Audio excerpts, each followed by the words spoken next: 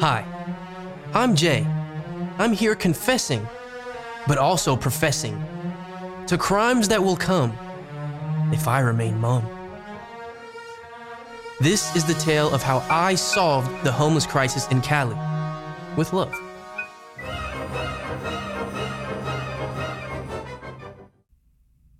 I'm actually a proud survivor of a kinda school shooting.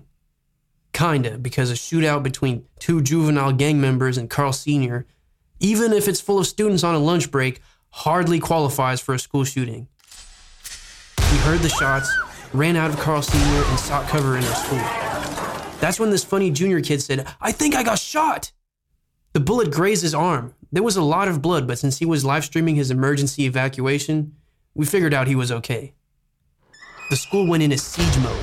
Helicopters, SWAT, police, snipers, armored vehicles, and police cars arrived. The small army quickly surrounded the two retards in an apartment blocks behind Carl Sr. and paraded them in handcuffs in front of TV cameras. Out of an abundance of precaution, we were not allowed to leave the school. I snuck out, turned the corner, and saw the sea of people. Parents were crying, hugging, and comforting each other. The chatty ones were given TV interviews. We're talking about that again, and of course we do want to begin with that shooting this morning there in California. And that's why I am against loud public displays of intent to murder someone. If you want your name and face in the news, yeah, go for it. But if the goal is to get away with it, then do yourself a favor and keep it down.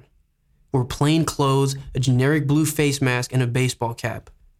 Go to Home Depot, farm there, and pay cash. Don't ask Home Depot clerks any question. They know less than you do. Thanks for listening to how I solved the homeless crisis that bothers us all. America, follow and share and tune in next week.